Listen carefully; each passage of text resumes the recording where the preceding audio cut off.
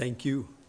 I'm going to ask Angela to come up right at the beginning here and lead us. You can see from your paper that we've got a responsive prayer here. I guess it's here too. Okay. You can just read the dark lines. Okay. Blessed are you, God of Israel, forever and ever. For yours is the greatness, the power, the glory, the splendor, and the majesty. Everything in heaven and earth is yours. Yours is the kingdom, O Lord, and you are exalted as head over all. Riches and honor come from you, and you rule over all. In your hand are power and might. Yours it is to give power and strength to all.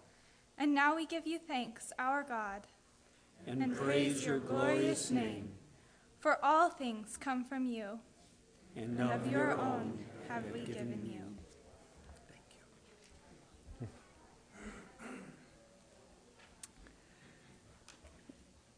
This morning, we want to... Henny, come on up and read. Here. I'm getting everybody else to do this for me. Jim's talking about gratitude, and this Christmas we saw a quote from G.K. Chesterton on Santa Claus. What has happened to me has been the very reverse of what appears to be the experience of most of my friends. Instead of dwindling to a point, Santa Claus has grown larger and larger in my life until he fills almost the whole of it. It happened this way. As a child, I was faced with a phenomenon requiring explanation. I hung up at the end of my bed an empty stocking, which in the morning was a full stocking. I had done nothing to produce the things that filled it. I had not worked for them or helped to make them. I had not even been good, far from it. And the explanation was that a certain being, whom people call Santa Claus, was benevolently disposed toward me. What we believed was that a certain benevolent agency did give us these toys for nothing. And as I say, I believe it still. I have merely extended the idea. Then I only wondered who put the toys in the stocking. Now I wonder who put the stocking by the bed, and the bed in the room, and the room in the house, and the house on the planet, and the great planet in the void. Once I only thanked Santa Claus for a few dollars and crackers. Now I thank him for stars and street faces and wine and the great sea. Once I thought it delightful and astonishing to find a present so big that it only went halfway into the stocking.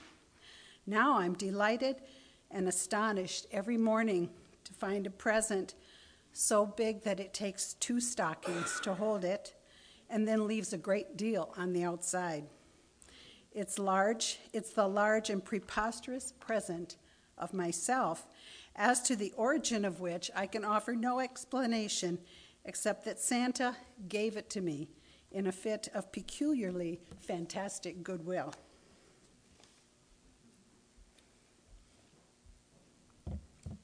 So this morning we want to join Mr. Chesterton in the realization that all we have is given to us.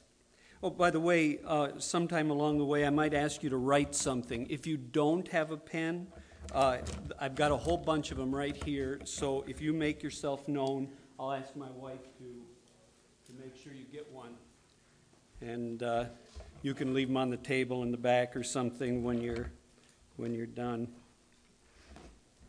I don't carry a pen, so I assume that a few people are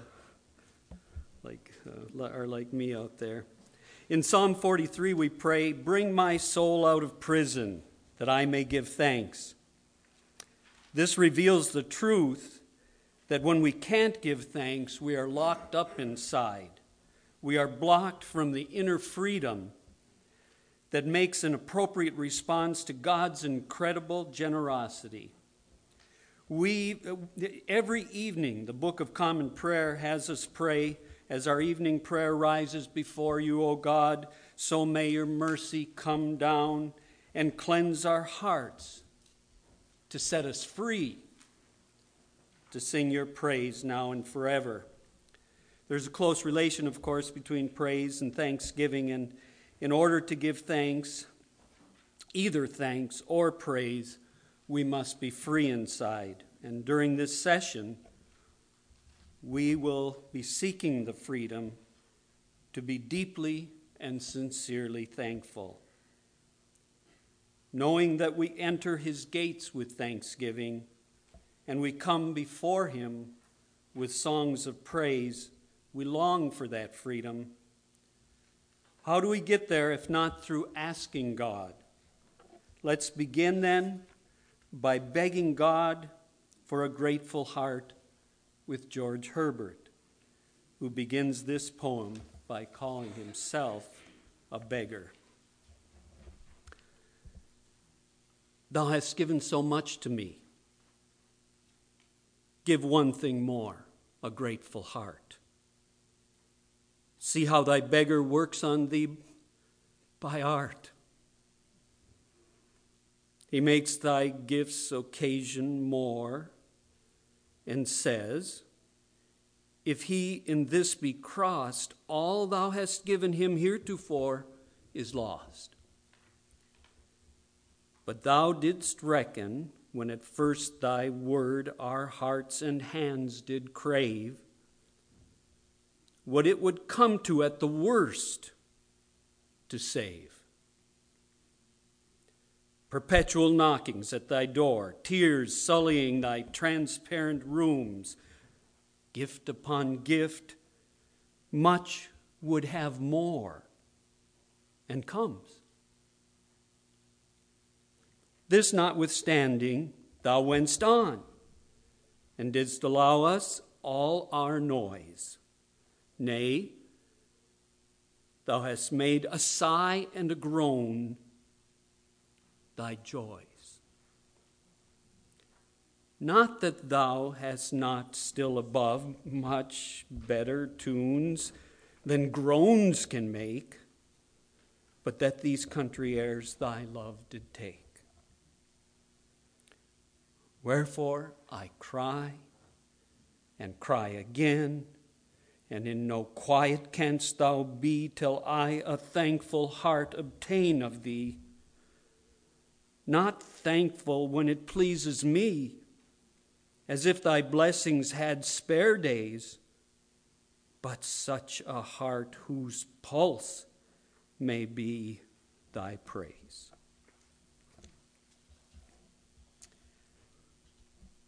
The truth is, I'm standing up here without any knowledge that can make any of us thankful. The only teacher of gratitude, I believe, is an awareness of our deep down emptiness, which opens the door to acknowledging the only source of filling that emptiness. I think it's significant that in Matthew's gospel, Jesus starts his public ministry by saying, "Blessed are the poor in spirit, for theirs is the kingdom of heaven." And with those words, he invites us into the kingdom through the door of the awareness of our need, which he calls poverty of spirit. I'd like to ask you in a few words, a phrase, a short sentence, whatever comes to mind, when you hear the words kingdom of God or kingdom of heaven, paraphrase in just a few words right there on your sheet of paper. I'll give you a minute or so to do that, and then we'll ask you to share what you've written.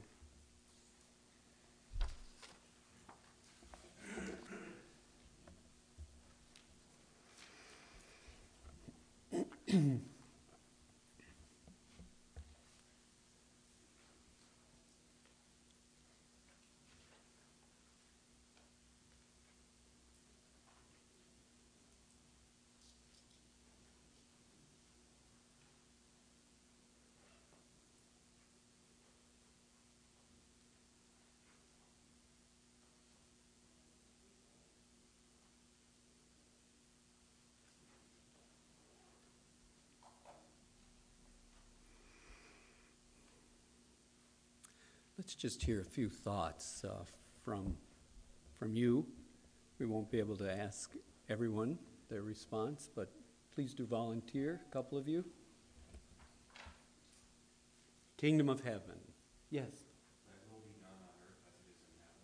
Beautiful.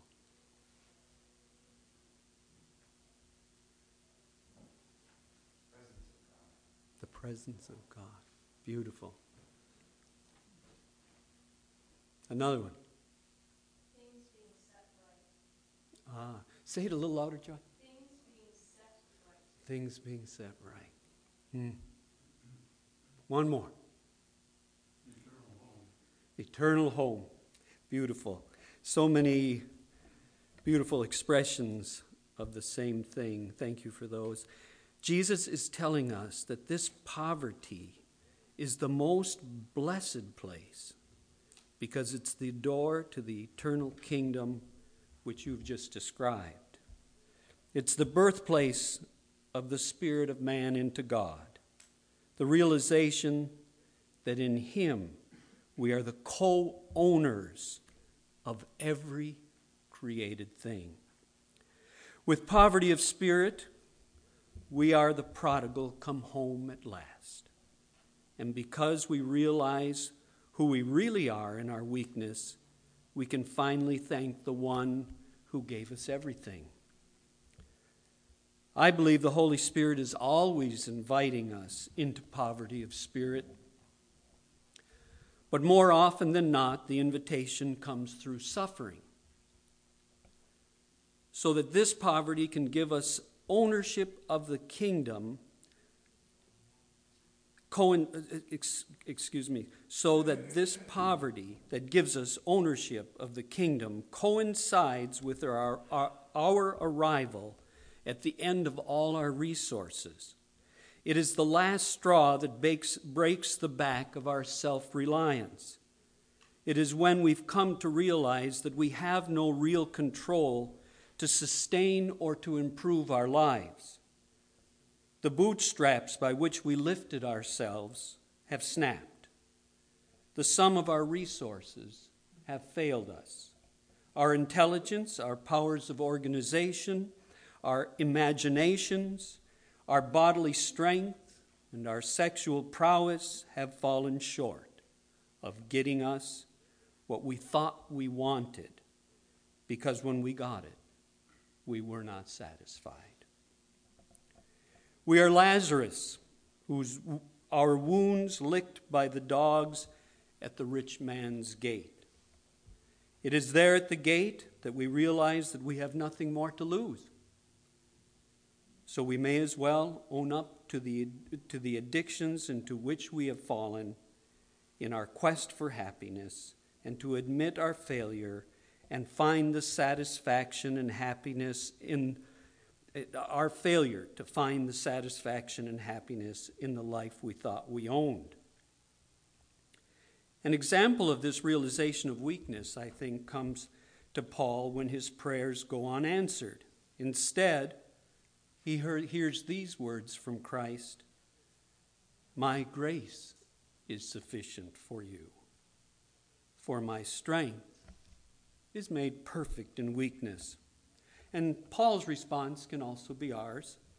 "Most gladly, therefore, will I rather glory in my infirmities, that the power of Christ may rest on me." It seems as if most deep spiritual understanding is given to us in paradox, and finding our ownership of the kingdom in the awareness of our spiritual poverty is no exception. I'm going to ask my wife once again to read this selection from Jacques Philippe.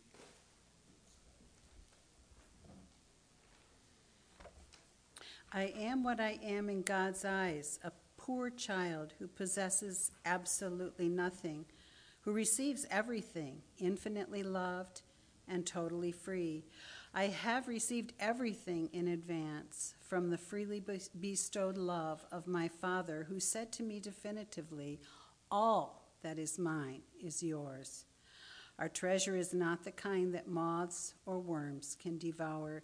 It is in heaven, in God's hands. It depends on God alone, his goodwill and unfailing goodness to us. Our identity has its source in the creative love of God, who made us in his own image and destines us to live with him forever. Love is what remains when nothing remains. We all carry within us this memory when, beyond our failures, our separations, the words that we survived, there arises from the depths of the night, like a song that is barely audible, the assurance that beyond the disasters in our lives, even beyond joy, suffering, birth, death, there exists a space where nothing threatens, that nothing has ever threatened and runs no risk of destruction. An intact space that of the love that was the foundation of our being.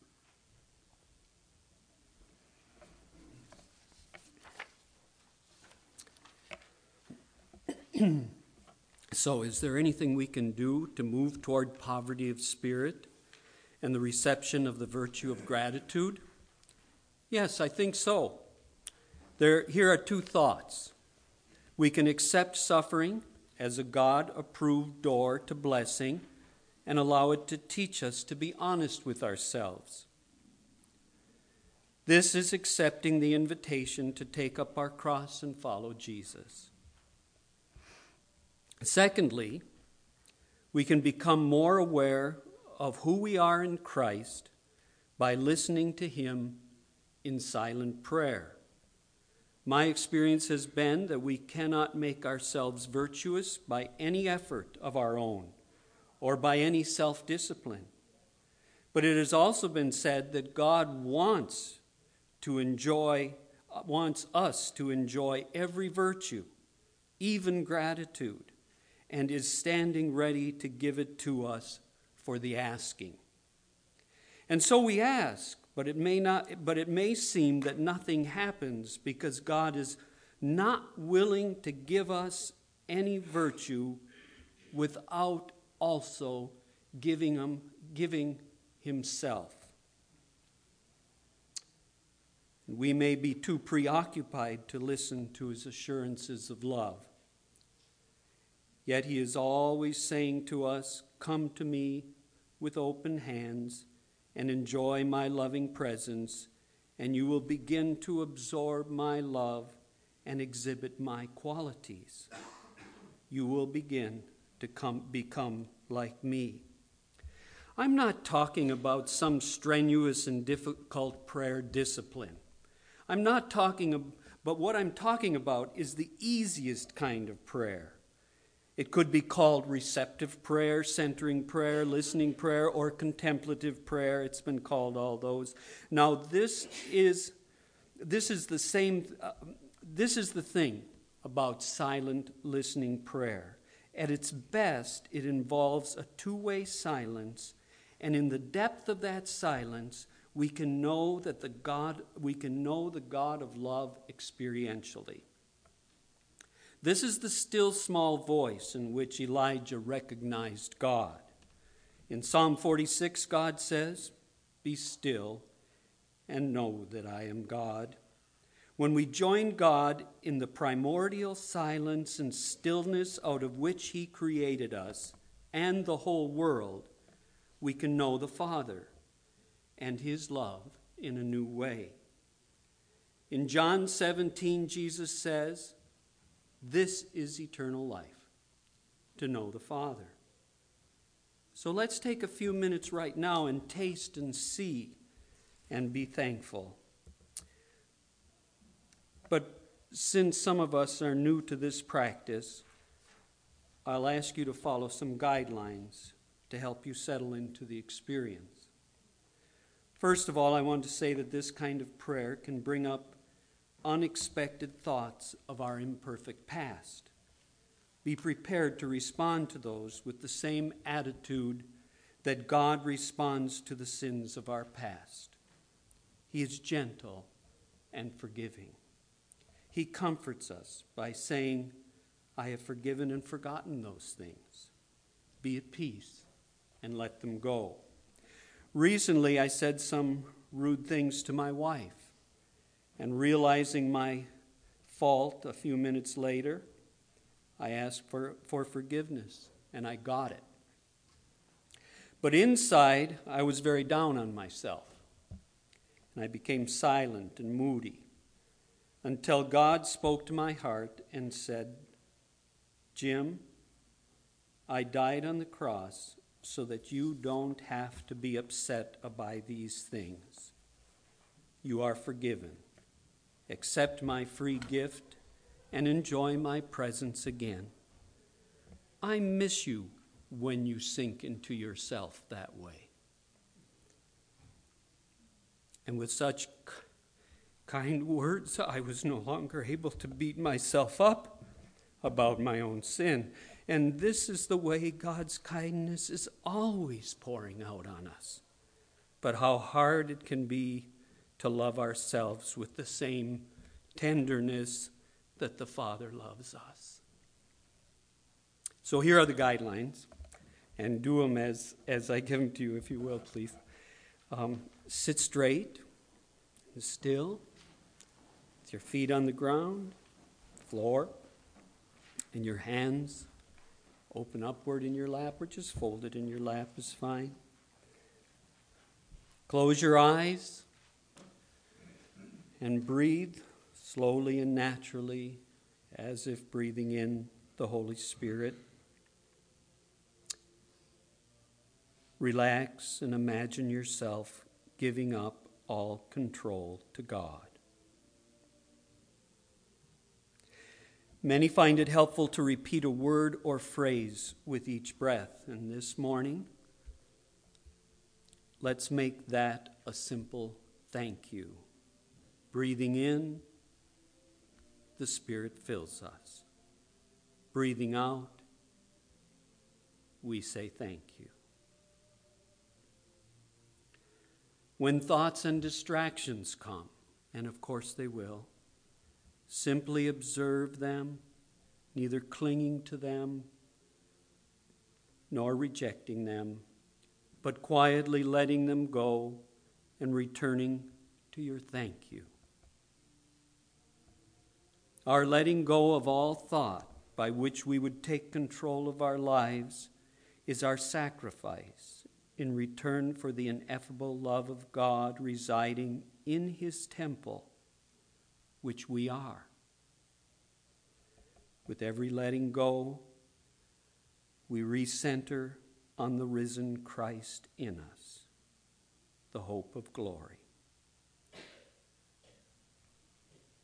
So let's begin. I'll time us. We'll take about 7 minutes.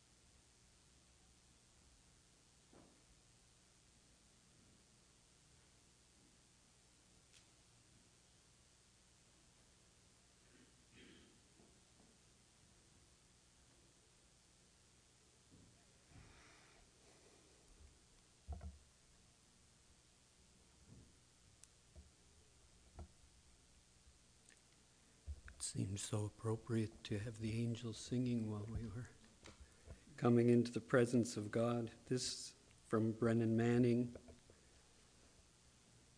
The deeper we grow in the Spirit of Christ, the poorer we become. The more we realize that everything in life is a gift. The tenor of our lives becomes one of humble and joyful thanksgiving. Awareness of our poverty and ineptitude causes us to rejoice in the gift of being called out of darkness and into His wondrous light, and translated into the kingdom of God's beloved Son. Up to now, we have been concentrating on thanksgiving to God, which is the basis of all other gratitude. But out of that gratitude, that gratefulness to God, we can draw a sincere thanks for those around us. They are the hearts and hands of God by which He shows His love to us so often, and so we want to thank them. You and I are thankful for many people in our lives, but what person comes to mind right now?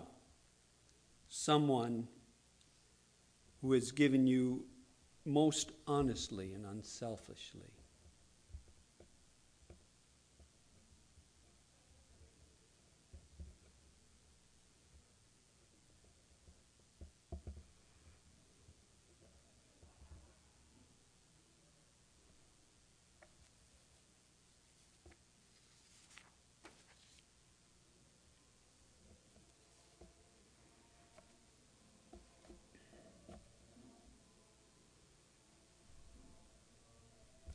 I'd like to ask you to just write a little note to that person, telling them why it is that you're so thankful for that person. I'll just give you a couple minutes to do that. We had a shorter session here than we had thought, so we won't have quite the amount of time I had hoped for this.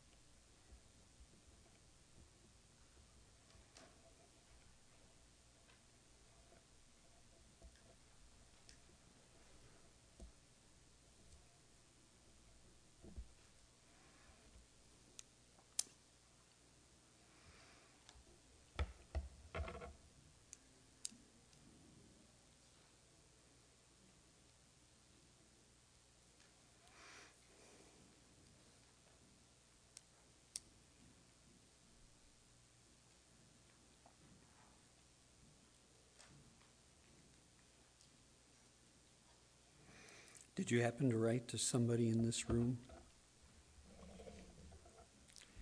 What would be beautiful to see is if you did write to somebody in this room, you would share what you wrote and perhaps embarrass them a little bit. But I don't know if I dare ask that.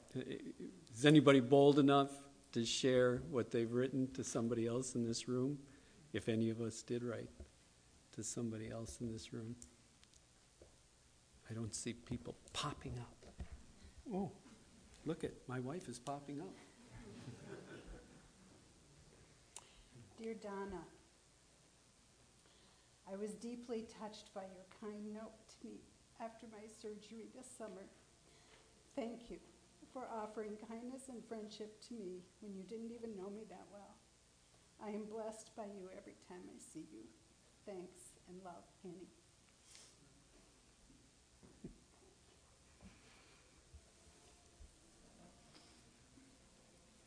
I've been given the signal that we're about done here, but I hope through that demonstration you'll be inspired to share your own note with somebody personally.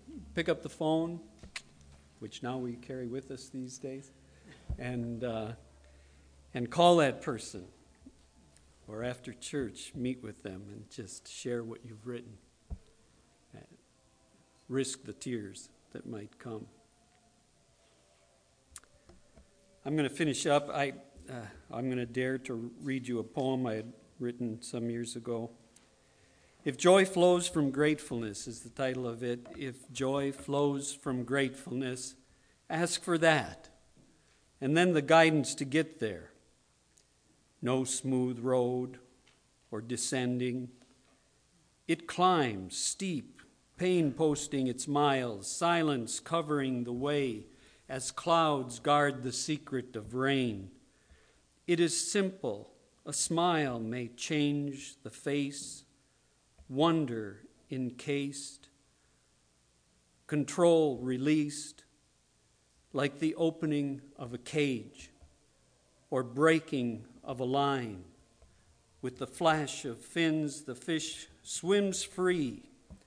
It's all in how you take, forsake the things that come and go, are yours for thanksgiving, gifted. All masochism aside, the receptors of pleasure, the receptors of pain arrayed in their ranks are the same. Give thanks. I think we'll end with that as we get ready for the next service. Thank you so much. Mm-hmm.